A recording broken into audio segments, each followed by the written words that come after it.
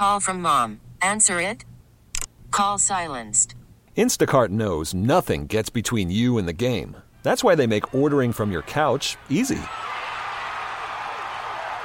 Stock up today and get all your groceries for the week delivered in as fast as 30 minutes without missing a minute of the game. You have 47 new voicemails. Download the app to get free delivery on your first 3 orders while supplies last. Minimum $10 per order. Additional terms apply. We really need new phones. T-Mobile will cover the cost of 4 amazing new iPhone 15s, and each line is only $25 a month. New iPhone 15s? It's better over here. Only at T-Mobile, get 4 iPhone 15s on us and 4 lines for $25 per line per month with eligible trade-in when you switch.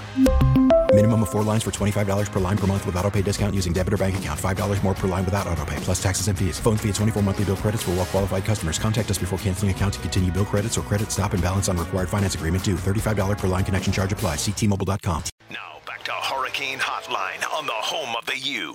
AM 560 and FM 96.5 HD2 WQAM. Driven by Williamson Cadillac. For value, style, and performance, visit Miami's premier luxury dealership. Click WilliamsonCadillac.com now. Here's Don Bailey Jr. and the voice of the Hurricanes, Joe Zagacki. Joe Zagacki, Don Bailey Jr. We are in the college football rankings rotation now to the end of the year. We'll find out where teams are ranked, how it's going to finish up. Joining us from Stadium College Football Insider, Brett McMurphy is with us. Brett, good evening. How are you? Happy Thanksgiving. Hey, thanks, guys. Happy Thanksgiving to you as well. And so the debate will begin. Who do you have in your top 4 or 5? I actually think the same 4 on my AP ballot will be the same 4 for the committee. Bama 1, Notre Dame 2, Ohio State 3. And I've got Texas A&M 4. That's the one that I think is most likely to be wrong. I think 4, 5, 6 is going to be some combination of Clemson, Texas A&M, or Florida. I think the committee, though, based on how they've done this in the past, they usually value head-to-head, and Texas A&M has the win over Florida. That puts them in front of the Gators. Clemson lost to Notre Dame. That shuffles them down the pack a little bit. So I definitely think Bama is 1. I definitely think Notre Dame is 2. Ohio State really doesn't have a quality win to be up at 3, but they kind of, they'll use the old eye test, which isn't what you see, but it's what I mean, what I think and what you think. So I think those will be the top 6, and then I think what will be kind of fascinating to look at a little further down is how high does Cincinnati come in the group of 5 if they have a legitimate chance to get into the top 4? I don't think they do. And also Northwestern, how high will they be? Certainly they're probably going to have to win out to get in the top 4. It would take a catastrophic number of different factors to happen for a one-loss Northwestern to finish in the top 4. Brett, when you go back and you look at this, you talk about Notre Dame. Do you think from an ACC perspective that people are realizing even after the win over Clemson how well built this team is? Joe and I were talking the last segment. I think everybody but 2 or 3 are seniors that are starters. The whole group are seniors. They've got the best defense in the conference. I haven't really heard anybody talk about that the whole season. And it's just starting to dawn on me in reality that this is a team, at least statistically, and also as far as age per player, is built for a championship. Yeah, it really does. And I agree with everything you've said. The flip side of that, though, however, is what has happened in the past. And we've seen Notre Dame in the college football playoff. Yeah, you're right. That's a good point. That's a good point. Stop me if you've heard this. And we know what has happened. So the good news for Notre Dame is that they've got, arguably, you could say I don't think there's any doubt. I think they have the best win of the year so far. Yes. And that's beating Clemson, even without Trevor Lawrence. And so I think they are going to get rewarded with that. And number 2, despite how impressive they've been thus far, other than Clemson, they really don't have another marquee win. But there's really nobody in the country that has 2 marquee wins, so you can't really hold that against them. I really think it's going to boil down to the ACC title game. Well, first they got to get past North Carolina this weekend, and that's not a gimme. But if they do take care of business, it's going to come down to the ACC title game. I think the winner of that game is automatic into the playoff, whether that's Clemson or Notre Dame. If Clemson's a loser, they're out. The two-loss team is not in the playoff. If Notre Dame loses, then the Irish, put it in the hands of the committee, and then they're going to be judged against other one-loss teams. And if those other one-loss teams are a Power 5 conference champion, I don't think Notre Dame will get in, because then I think the committee will say, well, Notre Dame beat Clemson without their best player, and in the rematch they couldn't beat them. And then if you compare them against a one-loss Big Ten champ, one-loss SEC champ, the Pac-12, I don't know if it's an undefeated Pac-12 team. I think that's the only way the Pac-12 gets in. And then the Big 12 at this point can't have a one-loss champ.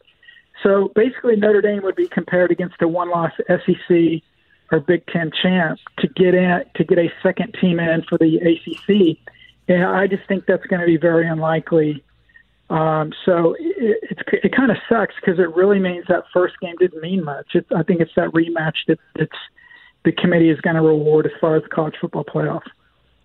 Locally, for us, we have the University of Miami sitting at number 10, 7-1. I don't know that they can climb up in the top 4. I'm not saying that. But theoretically, they have 3 games remaining. They could be playing for a New Year's 6 bowl game, and you and your projections have them, I believe, at the Peach Bowl. It's funny. I just did them, and I don't remember where I have them. Well, I'm going to say I have Cincinnati, BYU in the Peach Bowl. Oh, I don't have Miami. I have Miami in the Orange Bowl. Okay. We'll take that too. Then we don't have to travel. Well, and that's partly one of the reasons. I mean, certainly the selection committee, they, as you guys know, that the teams that are not in the top 4, and then they take the next highest ranked teams. So what I'm basing that on is Miami being the 3rd highest ranked ACC team. So in my projections, I've got Clemson winning the rematch in the ACC title game, going to the college football playoff. I think Miami actually playing Notre Dame in the now, God dang it. I don't have Miami in the New Year's 6. Sorry about that. I have Florida in the Orange Bowl. And here's the reason. This out. Here's the reason. Notre Dame, because they are an ACC member, as you guys know, the ACC gets an automatic berth into the Orange Bowl. So if Notre Dame does not make the does not make the college football playoff, and they are the highest ranked ACC team, they would go to the Orange Bowl. So I don't see Miami jumping Notre Dame. Now here's where Miami gets screwed in this deal.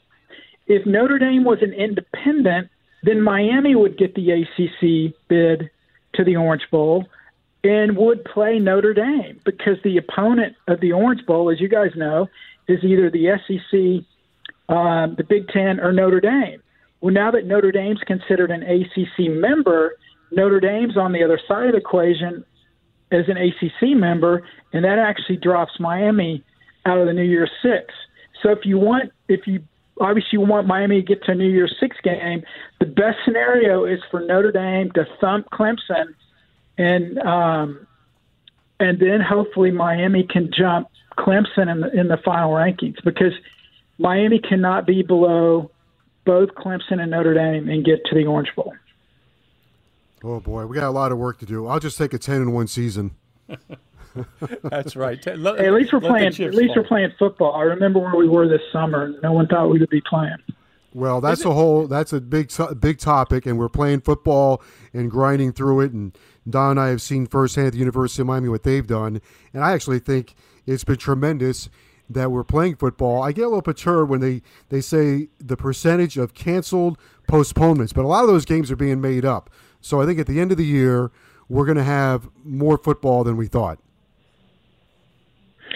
Yeah, absolutely. I agree. And I'm, look, I'm a, news reporter. So when games are canceled, I report them, I tweet them out, and people like to bring up hey, why don't you list the games that are being played? Well, look, I hope every game gets played, but when a game is not played, you have to report it. And, it's the same as a coach getting fired. It's the same as a game getting postponed by a hurricane or something else. You report about it. So, I agree.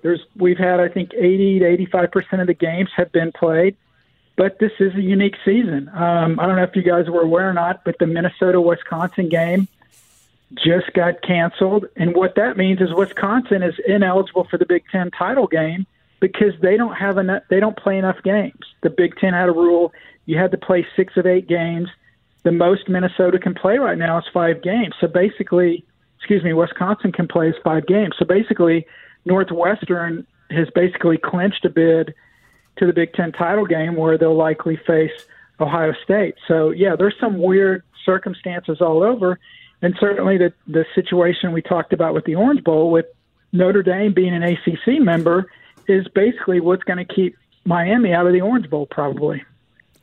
All right, so you talk about news. The news this past week, at least in the ACC, was Florida State cancels the game, or I'll let you report the news, but postponed. Dabo Swinney, went off on it, and it got more attention probably than any postponement has gotten, at least that we've been made aware of. What brought all the attention to that, and what do you think happens? Well, hopefully they can play the game on December 12th. That's still a possibility.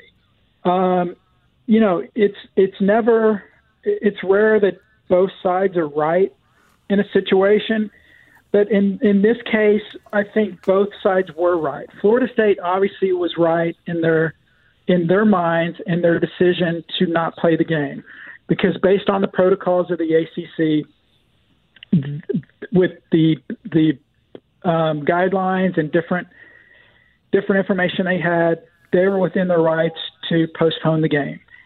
Clemson is also right in the fact that they're upset that this game wasn't played, because Clemson met all the protocols.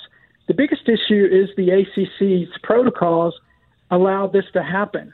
You should not have a team fly to its opponent's town and then determine literally 4 hours before kickoff. That's when they found out the game was postponed, that the team was coming on to breakfast at 8 a.m., noon kick. That's when they found out the game was not going to be played. So that was a screw up by the ACC. However, with all that being said, the way Dabo has reacted to this whole thing has been a huge, huge loss on his part. I understand you address it. You fight for your team, you bring up your opinion, and that sort of thing. But this thing has gone on for 2 or 3 days now. I mean, he mentioned today, he said, I'm not worried about what they say down in Tallahassee. I've been here 18 years. They've had 3 coaches in 4 years. I'm not worried about advice from down in Tallahassee.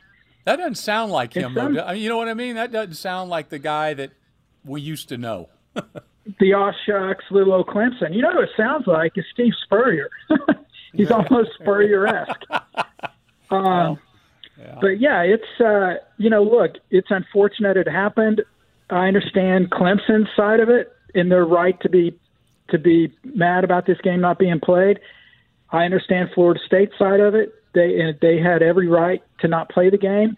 Florida State is not backing out of the game, like Dabo has said. Florida State wants to play the game on December 12th. So we'll have to see what happens. I think in this whole thing, Florida State took the high road. Mike Norvell took the high road. Dabo Swinney took the lowest road possible. And I think everybody's kind of seeing it. And like, I agree with everything you said. Dabo, what happened to the Dabo, the aw shucks, we're just little old Clemson. Now you're seeing kind of a different side to Dabo, and I don't think many people like it. Well, if you look at him, though, too, if they're going to play that game on the 12th, That would mean the championship game, if they get in it, was what, the 19th? So instead of him having the following week, right? Yeah, instead of him having possibly 2 weeks to get ready and rest his team up, he's going to be, having to go back to back again. Right. That's obviously, that would be an issue there. And then, Notre Dame, it appeared, but then again, Notre Dame does not have an open week. They're playing at Wake Forest. So neither team would have an open day before the game. So, maybe he's looking further down the road thinking, well, we would have had an open date. We would have had the advantage of rest. Now there's no advantage there. But yeah, either way, I mean, come on, it's a, everyone knows the situation we're in now. And for him to just continue to rail on Florida State, I mean, this should have been a one-day story. And here we are 3 days later, and we're still talking about it, and it's not going anywhere either. All right, Brett, you've been gracious with your time. Thank you for joining us tonight.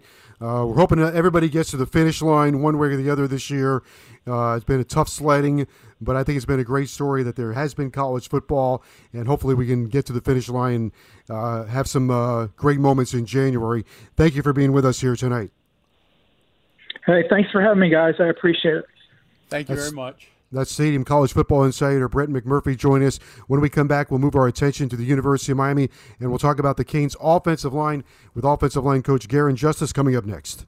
We really need new phones. T-Mobile will cover the cost of 4 amazing new iPhone 15s, and each line is only $25 a month. New iPhone 15s? It's better over here. Only at T-Mobile, get 4 iPhone 15s on us and 4 lines for $25 per line per month with eligible trade-in when you switch. Minimum of 4 lines for $25 per line per month with autopay discount using debit or bank account. $5 more per line without autopay, plus taxes and fees. Phone fee at 24 monthly bill credits for well-qualified customers. Contact us before canceling account to continue bill credits or credit stop and balance on required finance agreement due. $35 per line connection charge applies. See T-Mobile.com. O'Reilly. Protect your vehicle's engine with a full synthetic oil change and save with Mobil 1 at O'Reilly Auto Parts. Purchase 5 quarts of Mobil 1 full synthetic motor oil and receive a $10 O'Reilly gift card after rebate. See store for details. With your Mobil 1 purchase, you'll also receive 2 times points during O Rewards Bonus Points Month at O'Reilly Auto Parts.